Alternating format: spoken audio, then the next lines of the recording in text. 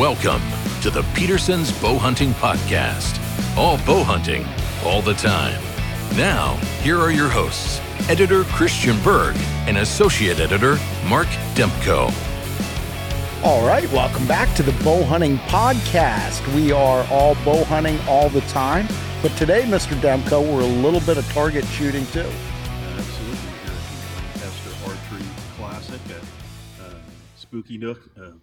Hundreds of the top shooters from not only thousands from not only across the country, but even around the globe. It's pretty amazing to see everybody step up to that line. The largest indoor archery tournament in the East. And we come over here, Mark, because there's always interesting folks to find and interview, like the guest for this segment, Benton Christensen from the great state of Idaho, a longtime tournament shooter, but probably more importantly, at least to us, a hardcore bow hunter and a guy who just loves getting after it, getting out there in the field, and looking forward to catching up with you today, Benton. Oh, thank you for having me. How, I guess we should start out this way. How was the fall? It was fun and exciting. I'm really fortunate. I get to hunt with my kids, and we get to hunt a lot close to home, but we'll throw in an extra adventure here and there. And like this past fall, I was able to go on a moose hunt in Canada, just a couple hours north of Edmonton, and I got a nice Canadian moose. How nice? I have not scored it. It's about 35 inches wide, good palms. I don't know, it was a fun trip. And when did you say that was? That was the first part of October. Okay. Was it cold? No, they said it was really unusually warm. We only had frost a couple of mornings. I was there for 6 days, and it was unusually warm. They said it kind of limited the activity a little bit. The week before, they had some hunters in camp, and they said the moose were a lot more vocal, a lot more active the week before when it was quite a bit colder. But I was lucky enough. My guide, we spotted a bull. It's kind of funny. You cover a lot of ground, calling and glassing, and we had set up and called and sat for a while and glassed and hadn't seen anything. And we ended up moving down this big pipeline clear cut and set up again and was calling, and my guide turned around and a bull had come out right where we'd see about a half mile away where we'd just been set up calling, and so we tried to get the wind right and got back close, and he called him in, and I shot him at 38 yards. That's good. That's a relatively close shot, and seems like that's the way it often goes in bow hunting, though. You prepare for those really long shots, but a lot of times it's not really all that far. Yeah, that was, I don't know, it was fun, and he was a lot closer than that a couple of times, but just brush and whatnot in the way, and I couldn't get a shot because he was less than 20 a couple of different times. But yeah, when I finally got a shot, he was 38, and I'm glad they're big because I missed the yardage by a little bit, and I hit him low but went right through the heart, and he probably went 40 yards and tipped over. Yeah, what kind of a broadhead were you using? I have used the G5 Montex for several years. Okay, did the trick. Yeah, they've been great for me. I can't say enough good about them. They've been fantastic heads. I've killed a lot of animals with them. And you're a prime shooter, obviously. He's here. You can't see Benton like we can, but he's rocking he's rocking the Kuiu pants, and he's got his shooter's shirt from G5 and Prime. And so, what model of bow were you hunting with? A Revex, Revex 4. I don't know. Prime has been really good to me the last, I think, probably 8 or 9 years I've shot for them. Can tell you lots of stories about that, but they make a fantastic bow. I'm getting old, and it just seems like every bow I get, I shoot better and better with. So, well, I tell you what, this isn't new, but it's going back 5, 6, maybe 7 years now. When they first came out with like that swerve riser, and they were set up at the ATA one year with the laser pointers on the riser, and just seeing how much steadier those bows wanted to hold on target than some of the competitors. They are really good aiming bows. Yes, they're fantastic, and like I said, I don't know, I can't pinpoint anything specific about them, but like I said, every year I get a new bow, and it just seems like I shoot them better and better. They've been great. And Mark, you were wanting to say something. I don't know if it was about the weather or what. Well, a couple of things that came to mind while you were talking, Benton. One of them was I was up in Alberta elk hunting this past fall, and it was ridiculously warm. It was mid-September, and it was over 70 degrees every day, and they were saying how atypical it is. But I wanted to ask you, that moose you got, was that your first moose, or have you gone before? No, it's my second moose. I actually drew a Shiras moose tag in Idaho, where I live. We have Shiras moose, and it's a once-in-a-lifetime tag, and I was able to draw a tag in '95 and shot a Pope and Young moose about half an hour drive from my house. We can't do that in Pennsylvania here, Mark. No, we can't. Moose population is extremely low. Well, it's not very high in Idaho. Your odds of drawing a tag are pretty slim. Like I said, I was really lucky to draw that tag. There's no point system. It's just a random draw every year, and like I said, I was lucky enough to draw that tag. So that was my first moose, and then this past fall was my second one. First Canadian one. I'd like to go again at some point in time. That was a good trip. I enjoyed myself up there. That was a good trip. The outfitter took good care of us. Who did you hunt with? Wayne Zaft Outdoor Adventures, I think. He had great guides. We saw several moose. I mean, it was everything I could have dreamed of. Did you beef up your arrow setup or your poundage or anything particular because you were going after moose? No. But I don't know. I shoot gold tip kinetic chaos arrow, which is it's not a super heavy arrow, but it's a fairly heavy arrow. And I have shot 60 pounds for hunting for years and years and years and years and years, and a lot of that has to do with the tournament side of stuff, because like all the USA Archery stuff, which I haven't shot a lot of that the last couple of years, but for a lot of years with my daughters traveling, we shot a lot of the USA Archery stuff, and they have a 60-pound max, and so I shot 60 pounds all summer, and when it come time to hunt, that's what I hunted with, and I can draw it comfortably, and I have killed a lot of stuff with a 430 grain arrow at 60 pounds. Very similar to my setup. I actually, a handful of years ago, most of the bow manufacturers started to come out with the 65-pound limb option. Mm-hmm. So I've been shooting 65 the last few years, but honestly, for 20 years before that, I was shooting 60 or 62, whatever it maxed out at with a 60-pound limb set. And, and most of my hunting arrows are about in that same range as yours, 425, 430. I haven't chronographed, all my current setups, but historically, you're getting about 275, 280 feet per second, real world, speed. And there's a lot of stuff there, we're talking about with arrows and broadheads and speed, and I have worked in an archery shop part-time since 1988.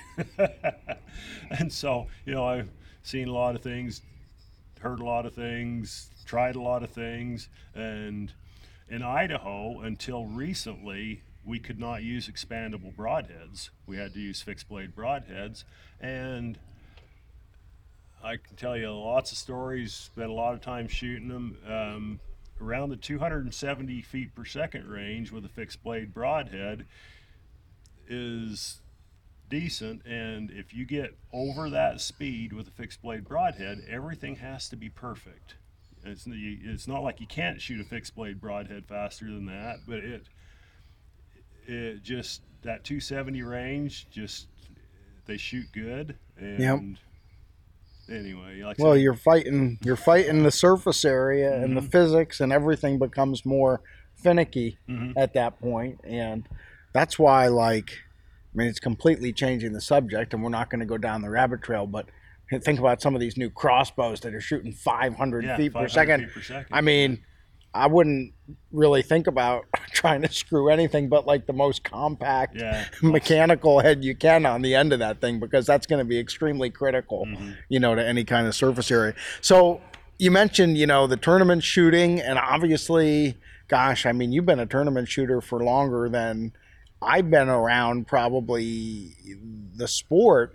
So you'll have to tell me, but I mean, you've been doing this since you were a pretty young guy, right? Yeah, I hunted with a gun when I was a teenager, but I never bought my first bow until I was probably 22, 23 years old, something like that.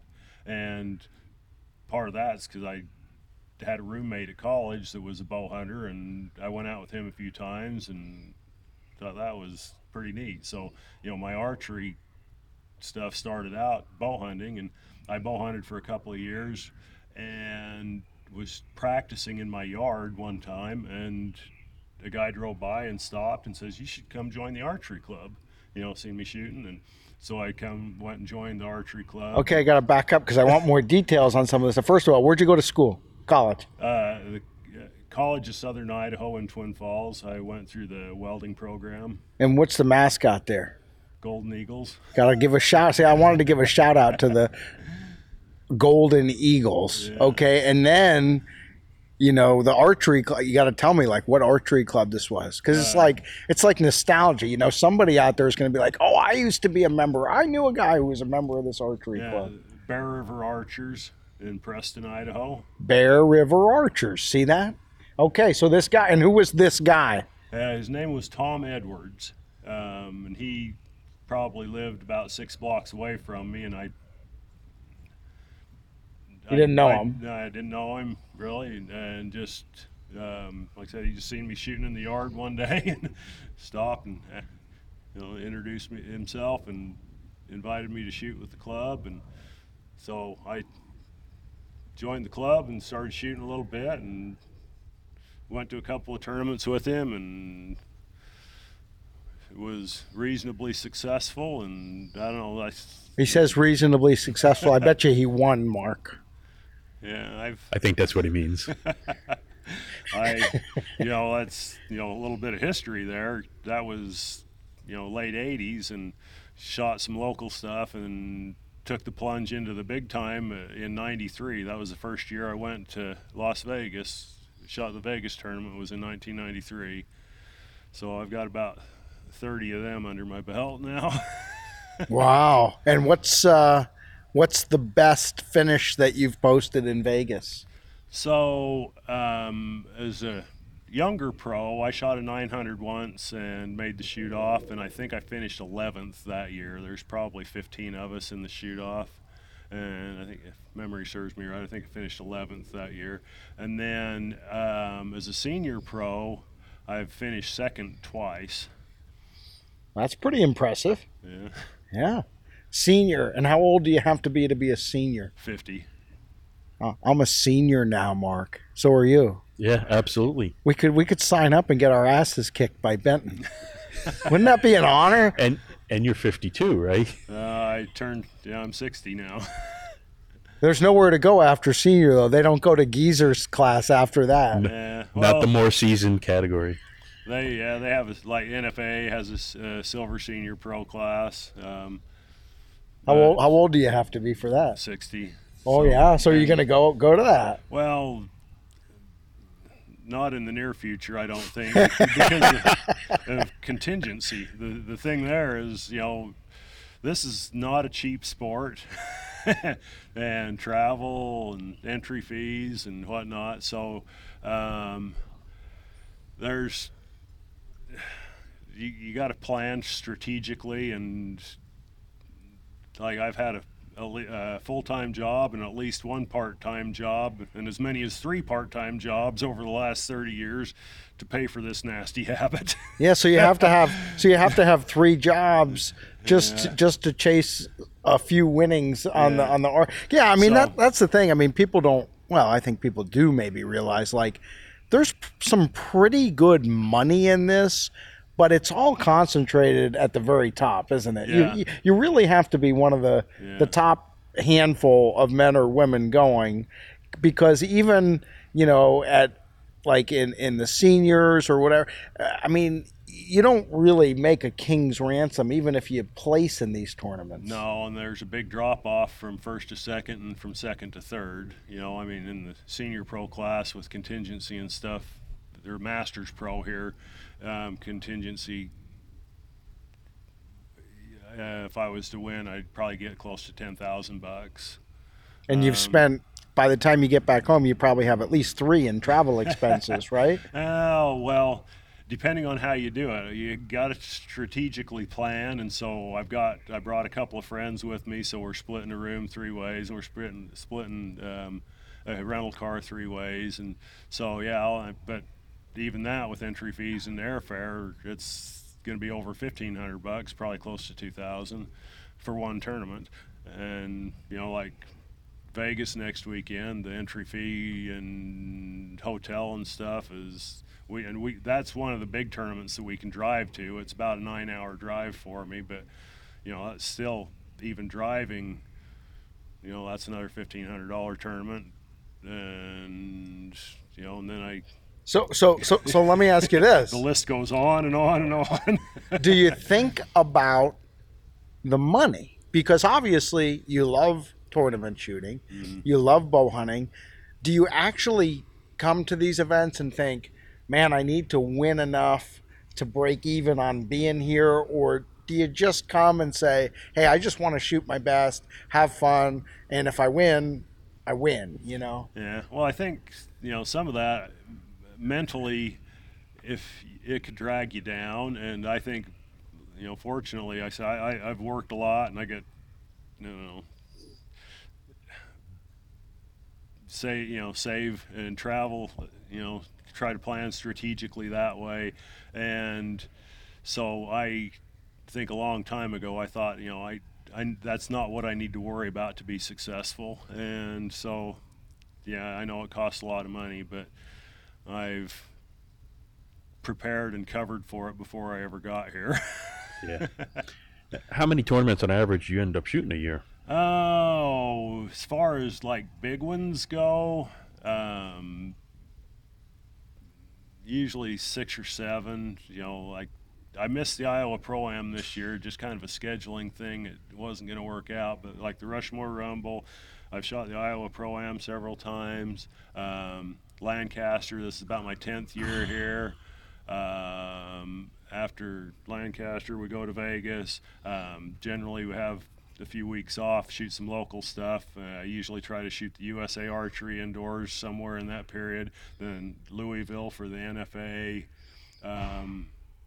Indoor Nationals, the Dakota Classic, Reading. I don't know where I lost count. What's probably 6 or 7 really big ones that I have to travel for. Yeah. What's your favorite? Oh, this it's more kind of a regional tournament, and it's called the Big Sky Open, and it's in Grand Junction, Colorado, and we've shot that for several years, and then they kind of took a couple of years off, and they put it back in last year. They started it up again, and it's scheduled again for this year. But it's a outdoor tournament where you shoot a V formation. So you shoot 20 to 65 yards in a V formation, different size targets at different distances. And it is a really, I don't know that anybody's ever shot a clean score on it. It's a challenging format, and it's just a lot of fun. And they do novelty shoots with clay pigeons. You break a pigeon on your first arrow, you get so many points. If you have to shoot a second arrow, and so you get to shoot a lot of arrows, and it's a fun tournament. It sounds like fun. It is so fun. Yeah, something unique. So if you want some entertainment, look up the Big Sky Open in Grand Junction, Colorado. I think it's scheduled for about the third weekend in June this year, if I remember right. Well, there's your summer vacation, Mr. Demka. Absolutely. We take a road trip out your way, sort of.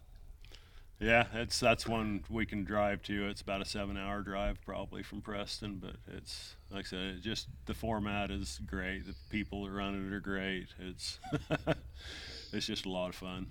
So you obviously have a lot of bows, right? And you have bows set up specifically for target shooting and specifically for bow hunting. Mm-hmm. What's your advice for the guy or girl who's in there shooting in their backyard like you were way back in the day when, was it Ed? Tom Edwards. When Tom Edwards stopped and said, hey, why don't you come, give this a try? I mean, what's your advice to somebody who may be like, yeah, maybe I'm a bow hunter. Maybe I want to get my toe dipped into that tournament water and try to find a local club. And that's one thing that we struggle with every year. I work in the archery shop in Preston part-time, and we'll get people in. I try to convince them to come shoot in the archery club with us. No, I'm not good enough. The whole point is we all started. You just got to start. And I can't stress enough just the thing, if you get in and actually shoot arrows, most people practicing on their own don't shoot enough arrows to develop consistency and good form to be successful. And if you get into a club, they may not have a world-class shooter, but they're going to have somebody there that's decent, shot some arrows, and if they've been in the club for a very long time, they'll be willing to help you. And you just I can't stress that enough. Get in where you actually have a reason to go shoot, and you actually shoot enough arrows to develop consistency and form. And it's, I don't know, you get out of it what you put into it. I don't think there's any shortcuts, but it's, I don't know, entertainment value. Well, I like what he said, Mark.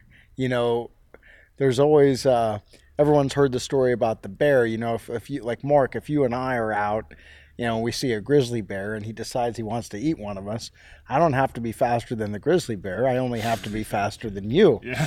And Benton kind of touched on that, because he's like, hey, if you go to your local archery club, they may not have, Levi Morgan might not be a member there, right? So if you want to go shoot the 3D range at the local archery club, you may not be shooting against 13 or 15 or however many world championships he has at this point. But there's probably some guy there who can still wipe your butt, out there on that course. And that's all you need. And then when you get good enough that you can beat that guy, then you can go find a different club or a bigger shoot. It's like climbing the ladder. Yeah. Iron sharpens iron. And to your point, like, you're going to get more out of it. You're going to improve faster when you're not in a vacuum. We can all stand in our backyard in a vacuum and we hit plateaus or we struggle. But sometimes it just takes somebody else who's like, hey, I just noticed something, or maybe you want to try this, and it can get you over that hump. Yeah, and the feedback is just absolutely invaluable. You obviously can't diagnose everything yourself, but when you have other people who can critique and help you and provide tips, it's really a great learning experience. Yeah, and the archery community is just great. And I mean, being here, you're meeting lots of people, but it's like that everywhere. Everybody is friendly, happy, would love to help you.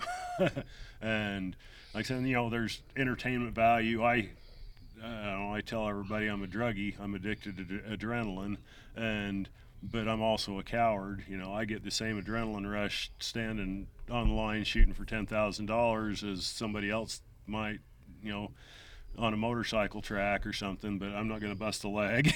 Yeah. Well, the question is, do you still get the same adrenaline rush, at the local club, shooting for the championship there as you do, at the Lancaster Archery Classic or whatever?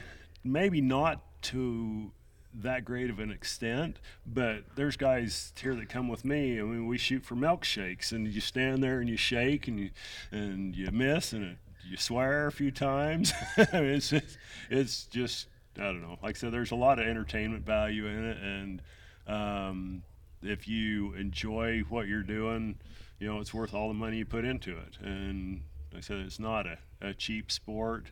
I understand that, but and another thing is if you want to, with archery, there's lots of different games, and if you want to be successful, maybe save a little bit of money and buy another bow and set it up for a specific, indoor setup or whatever, or a specific 3D setup, because there's lots of fantastic equipment out there, but if you want to be successful, set up to play the game that you want to be successful at. And I'm not going to say you can't be successful shooting the same bow, different setup or in different formats, but I think personally, I think you're going to be more successful if you set up something specific for a specific game that you're going to play. There's lots of different archery games, and it's like I said, there's a lot of entertainment value, and yeah, it can be a money pit sometimes, but I don't know. Archery's been good to me. I've been blessed. My kids, both of my daughters, when they were little, they just wanted to shoot, and we've been all over the world. Most people look forward to retirement and traveling and seeing the world, and I tell everybody I already traveled and saw the world, so I'll never be able to retire. But I did it with my kids, and we just I don't know, it's been great. Well, let me ask you this. As a passionate bow hunter and as a pretty accomplished tournament archer, what do you think is something that the average bow hunter could do, or maybe should do, or is reluctant to do, if you're just like, man, if more people would do this, or this is something I learned, from my tournament shooting, and if more people would, X, Y, is it a piece of equipment? Is it something to do with form? Is there something that jumps out in your head where you really feel like maybe people are missing the boat, and you're like, hey, if I had a piece of advice, this is what I'd say? I think the most important thing would be to join a local club. There's, I don't know, lots of opinions on equipment and lots of opinions on form. My opinion is you don't have to do it the right way, you just have to do it the same way.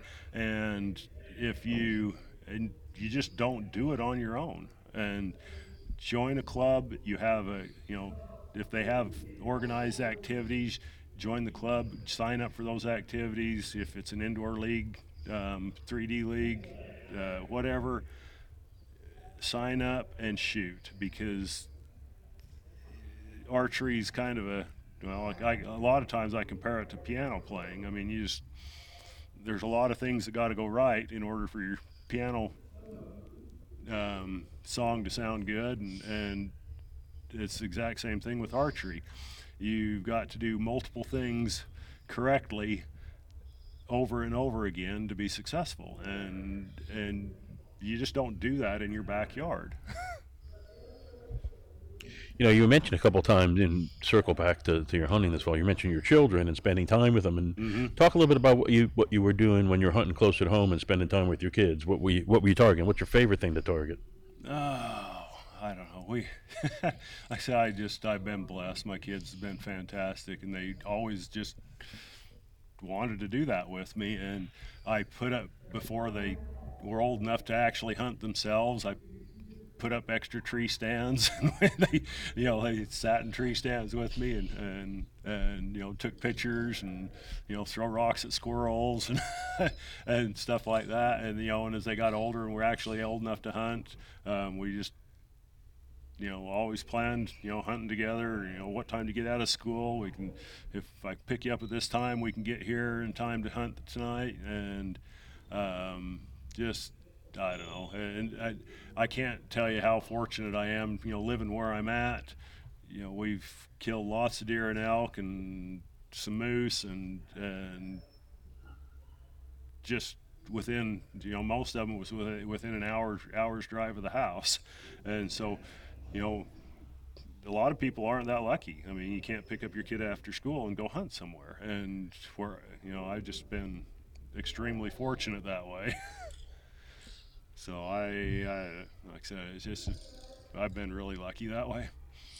Yeah, absolutely. And, Idaho, I don't know if you do mostly mule deer hunting or some whitetails too, but you've got pretty good hunting for both of those species out there. Yeah, right where we're at, it's and I'm not going to say exclusively mule deer because there is an occasional whitetail that shows up every once in a while, but yeah, there's not too far from where we live, a couple-hour drive, there's a decent whitetail population. In the northern half of the state, there's more whitetails than there are mule deer. I mean, and like I shot a mountain goat, probably a 2.5-hour drive from the house. It's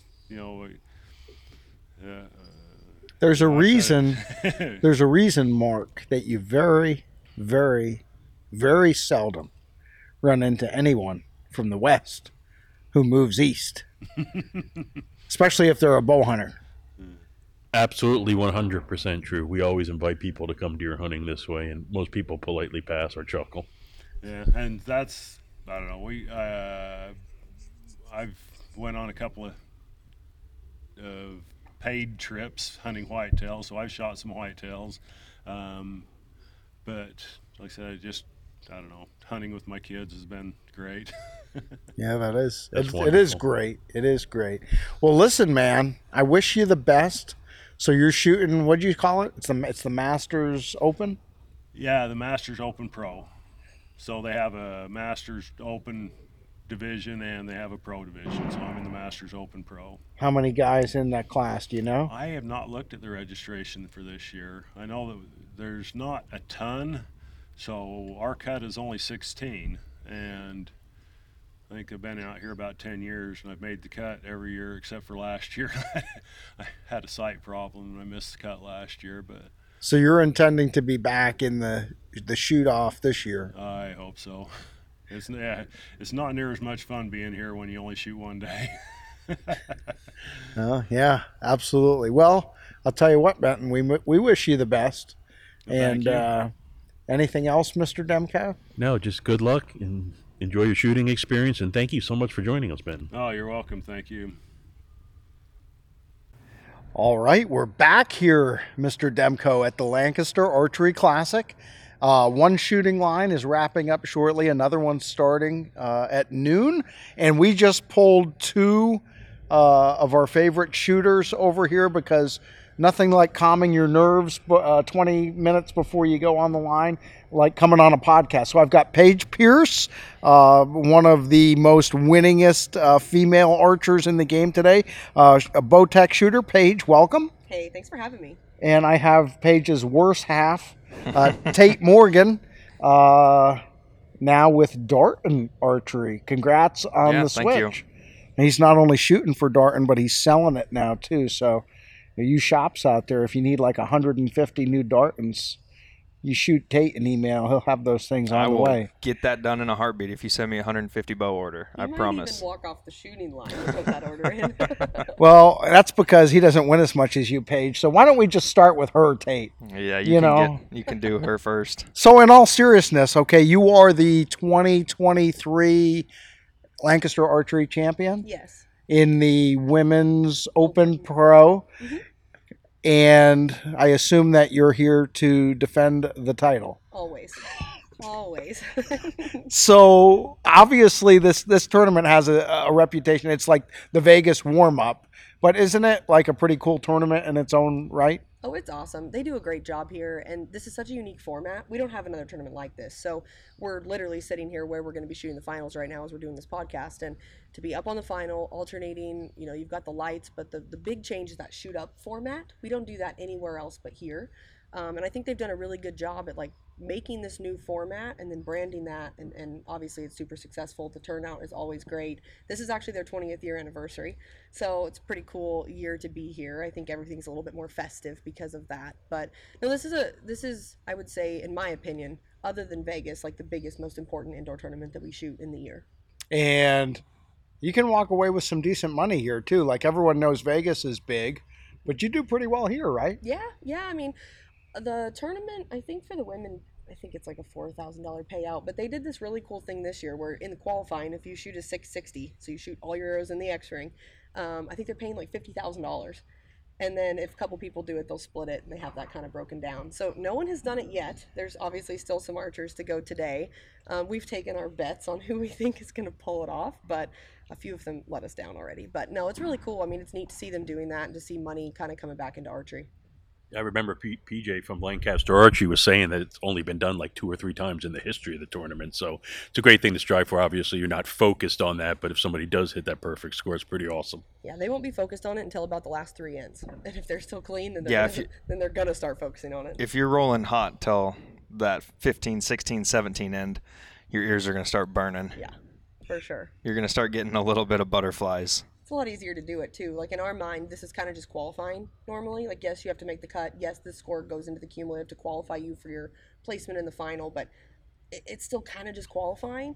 So then putting that 50 grand on that, I feel puts so much more pressure on the people that are, and let's be honest, there's only a couple people out there that are really capable of doing it. For those people, I feel it was a real up in the stakes. For most people, it's just something to watch everybody hope that the good guys can make it happen. Well, you're capable of doing it.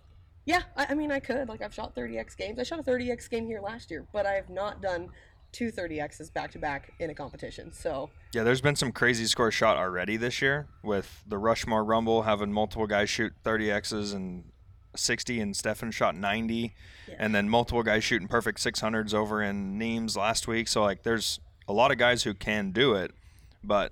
in all those stages, it was just leading to either a shoot-off or just a standard qualification round.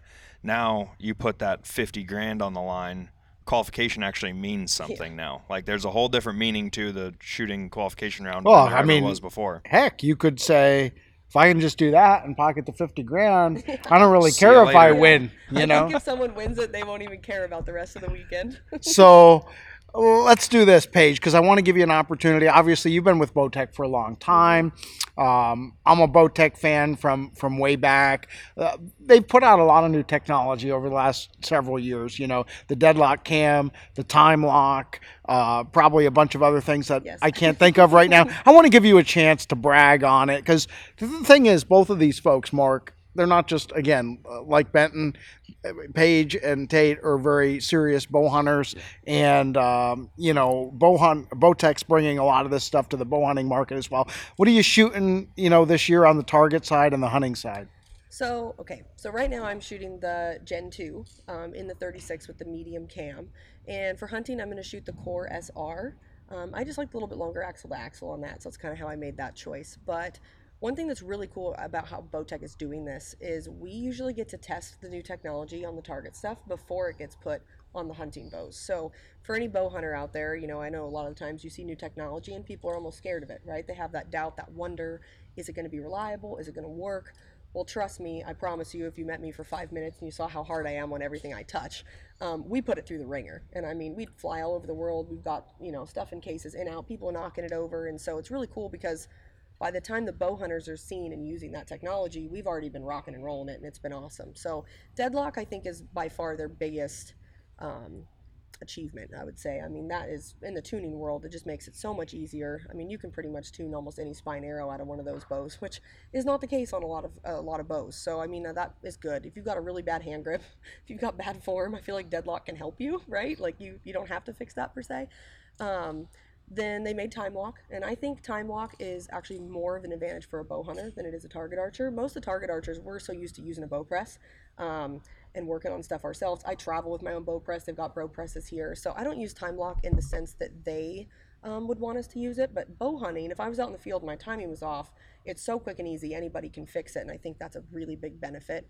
The one other thing. So I got to ask you, because, everyone who's listening might not know what those two things are. Okay. So I need you to real quick, explain what's deadlock, what's time lock. So deadlock basically allows you to take and walk your cam left and right on a worm drive. To help you tune it. So like other companies will have a shim system and you can like swap shims. You got to pull the whole bow apart to do that. With this, there's one set screw on the cam that you loosen, and then you simply literally just turn a screw left or right and it walks your cam left or right. And there is a ton of adjustment in there. And you can do it on the top and bottom cam as well. So that's deadlock. So you can basically go out in the range and you can paper tune your bow with just some Allen wrenches. Yes. The cool thing too is a lot of people are really concerned about their center shot. And a lot of the times it's like, okay, my bow wants to tune inside, my bow wants to tune outside. What do you do? Well, on some of these bows, you might have a little bit of room to shim your cams. But realistically, if your rest is stuck inside, it's going to be inside unless you change arrow spine. With this, you can set your rest wherever you want and then tune your center shot, basically tune your arrow using the deadlock. And then deadlock is so reactive, which is great, that's what we wanted, that as soon as I get it really, really close, then I go to the rest for those last little adjustments. But for the most part, deadlock is all you need. I mean, it's pretty impressive. You'll go out with like a wicked 4-inch tear and you're like, oh, no big deal. Where pre-deadlock, that would have been like, oh man, something's really wrong. I'm gonna have to switch arrows. I don't know what to do. And now it's just like, poof, okay, give me 5 seconds. I'll move my cams and I'm good to go. So it's been a really big advancement, I think, in archery for sure. On the target side, and this is something I don't think they'll probably carry over into the hunting bows, and they don't probably need to, but the Flip Disc Pro module. So what's different about that is most of the bows, as you're adjusting your holding weight, they either have a whole separate mod that you have to purchase, or they simply have you just move your stop. Well, as you move your stop, you're essentially changing your draw length to get the holding weight that you want. But what we did is design something that allows you to keep your stop still in place and just move the module, which is changing your valley length and changing your holding weight without having to change your draw length. And that's something, in my opinion, that's like revolutionary, because now I can micro adjust my module to get the exact holding weight and the exact valley depth that I want, and my draw length does not have to change. So that's been a huge thing for target that I think has been actually my favorite addition to the Gen 2 from the Gen 1 on the Reckoning. Cool. And then time lock is? So time lock is an adjustment where the cables attach on the cam. You can basically just take and walk it up or walk it down. So it's either tightening the cable or loosening the cable. So instead of having to put it in a press, take the cable off and put twists in or take twists out to fix the timing, you can essentially just tighten the cable or loosen the cable to do that in the field. Quick and easy, it's on both cams. I was playing with it and I had enough adjustment that I could take my bottom cam like way ahead, all the way to even, and my top cam way ahead, only playing with one of the cams. So in other words, there's way more adjustment if you're going to use both ends. So that's been a really cool thing. For bow hunters, I mean, I've been in the field before, even in Africa, my timing went off. And that would have been really nice to have. So, we were talking, Mark, before we got them sitting down in here, like Paige shoots Bowtech. She's got really cool technology. She goes to Africa, does really cool hunts. And then there's Tate, who's like, well, I got Darton and I like elk hunting and I don't go to Africa with Paige because I like killing big bulls in Montana. So, Tate, come on now. Brag on your bows. What do you got? What's Darton doing? We literally turned the company completely upside down this year. Redid everything from the target bows and the hunting bows as well. On the hunting bows, we made an entirely new geometry of a riser, widened everything on it, made it a lot stiffer, fixed the grip, made it a lot more ergonomic so it fits your hand a lot more comfortably. There's no sharp edges. Everything just has like a really, really nice fit, comfortable feel to it. Widened the limb pockets, gave it a wider limb as well, made the riser longer to increase stability. And then we upgraded from like a 3/8 axle up to a 1/4 inch axle, so you have a lot more stability there. All new cam system as well on the bow, so it's a super, super, super smooth bow. So what's the name of the flagship hunting bow this year? The Sequel 31 and the Sequel 33. Well, what's it the sequel to? What's it the sequel to? What was the original? Nothing. Does that make sense, Mr. Demko? In my mind, sort of. It's all about the marketing and the branding. Exactly. So, and then we did, on the target bow, same sort of thing. Changed the riser completely. All new cam system. We tapped into a little bit to the old cam system that was on the Vegas and then on the Tempest, but changed it slightly, made it a lot more shooter friendly, made it more target oriented, not more of like a hunting feel. It has like an actual target feel to the bow now. Stiffened up the riser a lot as well. Same thing with the limb pockets, made everything wider. So overall just made both bows way more stable and just super, super easy to tune. All right, Mark, I know what that's a sequel to. Well, you have to tell me, what is it? It's Tate. They named it after Tate because he's just switched to Darton this year. He was with Hoyt. So the sequel, this is Tate's sequel, and he is going to come this year, and he's going to kill like a 400-inch bull with this new bow. And then he's also going to probably like win this tournament. What's the target bow called? The Departure or the Exodus. It is named after him because he departed and he made his exodus from Hoyt. He departed to Darton, and now he's got these target bows. So he's a new start for Tate on the target side and the hunting side. I can't believe they did that for you, man. Lucky guy. They just knew. By the way, these batteries, the whole sound is better with these, I think. Yeah, it is. Yeah. I think we have more juice. Yeah. We're powering these two up. They are going to go out there on the line. I'm smelling 50 grand for one of these two. You guys are the stars, but apparently the batteries are close behind. So Yeah, it's all about the batteries. Oh, that's awesome. Okay, let's see. We got maybe 5 minutes tops, and we want to get you guys out of here with some time to, I don't know, have a drink of water and do your yoga or whatever you do before More like you just shoot. go pee. now That's I got to. important too, Go isn't get a it? Mountain Dew. Perfect. Got to caffeinate Yeah, before well, the. yeah, exactly. All right, so real quick, hunting. Sounded like you went to Africa this past fall. I did. Yeah, that's my 5th trip. Yeah. She likes it. I did. I'm like addicted. I love it there so much. I had a blast. Shot a lot of really cool animals. Had a ton of fun, and yeah, I'm always looking forward to going back there. I also I got 2 blacktail in California with my bow. I shot a whitetail one with a gun with my bow. Then I shot a whitetail in Nebraska with my bow, and then Africa. And then I keep putting in from Montana, and I just don't draw. So there's that. Eventually, I'll get to go try and kill a big elk, but we'll see. Now you get a tag pretty regularly. Just don't go where I hunt over in the southeast. You don't hunt in the southeast, do you? Mm-mm. No, No. don't go over there. No, northeast. Okay. That's the good stuff. Yeah, northeast, so north of Ekalaka. Mm-hmm.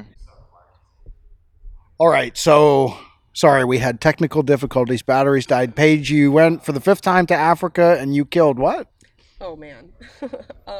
I shot a giraffe. That was interesting. Pretty controversial. The People whole were not Lion thrilled. King theme. So you were like the social media person to bash on for a while? Yeah, for sure. I shot a lion a couple years ago, and yeah, I think the giraffe was worse than the lion. So there's that. But no, it was really cool. We did that, and I shot a really nice roan and a couple impala. I finished off my impala slam. Shot a steenbuck. I shot warthog. I literally shot a lot of stuff. I shot a red gemsbuck, and those are like pretty rare, so that was really cool. I'm trying to think of what else. I don't even know. I shot a really massive porcupine. That was super neat. We did a lot of night hunting this time to kind of mix it up. But Night hunting? Yeah. You can do that? Yeah, it's Africa. What Everything goes. What do you do? You spotlight it then? They Or? have you'll sit on a bait pile, depending on, and some things you can hunt that way, some things you can't. But I was trying to hunt like honey badger, porcupine, bush pig, and so you can bait those. And so they just have like a little red light that hangs, and you just sit and wait. Okay. All right. Try not to fall asleep. We did New Zealand, Oh, I Texas. forgot about that. We both shot red stags in New Zealand. She shot That's awesome. a ram as well. Yeah. An arrow power ram. And then we both went to Texas. Both got axis down in Texas. And then I shot a average run of the mill antelope this year. Nothing fancy. It was actually nice. like I just saw a it. 70 incher? Yeah, It's 70, bigger than 72 probably. Just a decent goat. That's a Nothing- really nothing good one. special. It's really good. The last 3 years, he keeps killing goats like over 80. And So, then shot a really good elk again.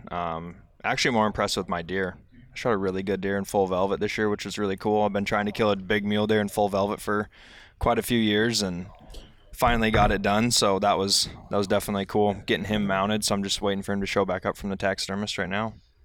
Awesome, man. Well, tell you what, they're probably having more fun than just about anyone we know. I forgot about New Zealand. Between all the stuff they killed and all the stuff they won, how can you top it? Absolutely. Hopefully, you're gonna have another stellar year starting right now. 400-inch elk. That's the only thing that beats it. Okay? Well, we're gonna end on this. What's your dream animal yet to be on your bucket list? Mine was a stag, truthfully. Like, from the time I was a little kid, I wanted to kill a red stag, and I went and shot a hammer of a stag. So I was pretty stoked. That was my bucket list. So now I need to pick something new. All right. So 400-inch bull or LAS championship. What are you picking? 400-inch elk all day long. Oh, baby. Oh, baby. 100%. All right, Paige. Vegas 400-inch Vegas win or like SCI gold medal stag or whatever it is. Vegas. Okay, there you have it. We know where their loyalties lie, besides to each other, to hunting and target shooting. Guys, thanks. Good luck. Thank in you. the shoot. Go out there, shoot a perfect score, pocket the 50 grand, just blow off the rest of the tournament, and just go on a bender, like out on the town. Go over. Sounds like a good idea. No. Go over to Hershey and tell them you want to like strip naked and dive into a giant vat of molten chocolate. That might be fun. Well, there goes the 400-inch elk dream. So now they have bigger aspirations. Thank you. All right, guys. Thanks again, and we'll see everybody next time on the Bowhunting Podcast. Thanks for downloading the Peterson's Bowhunting Podcast. All bow hunting, all the time. Pick up the latest issue of Peterson's Bowhunting Magazine on your local newsstand. Or connect with us online at bowhuntingmag.com.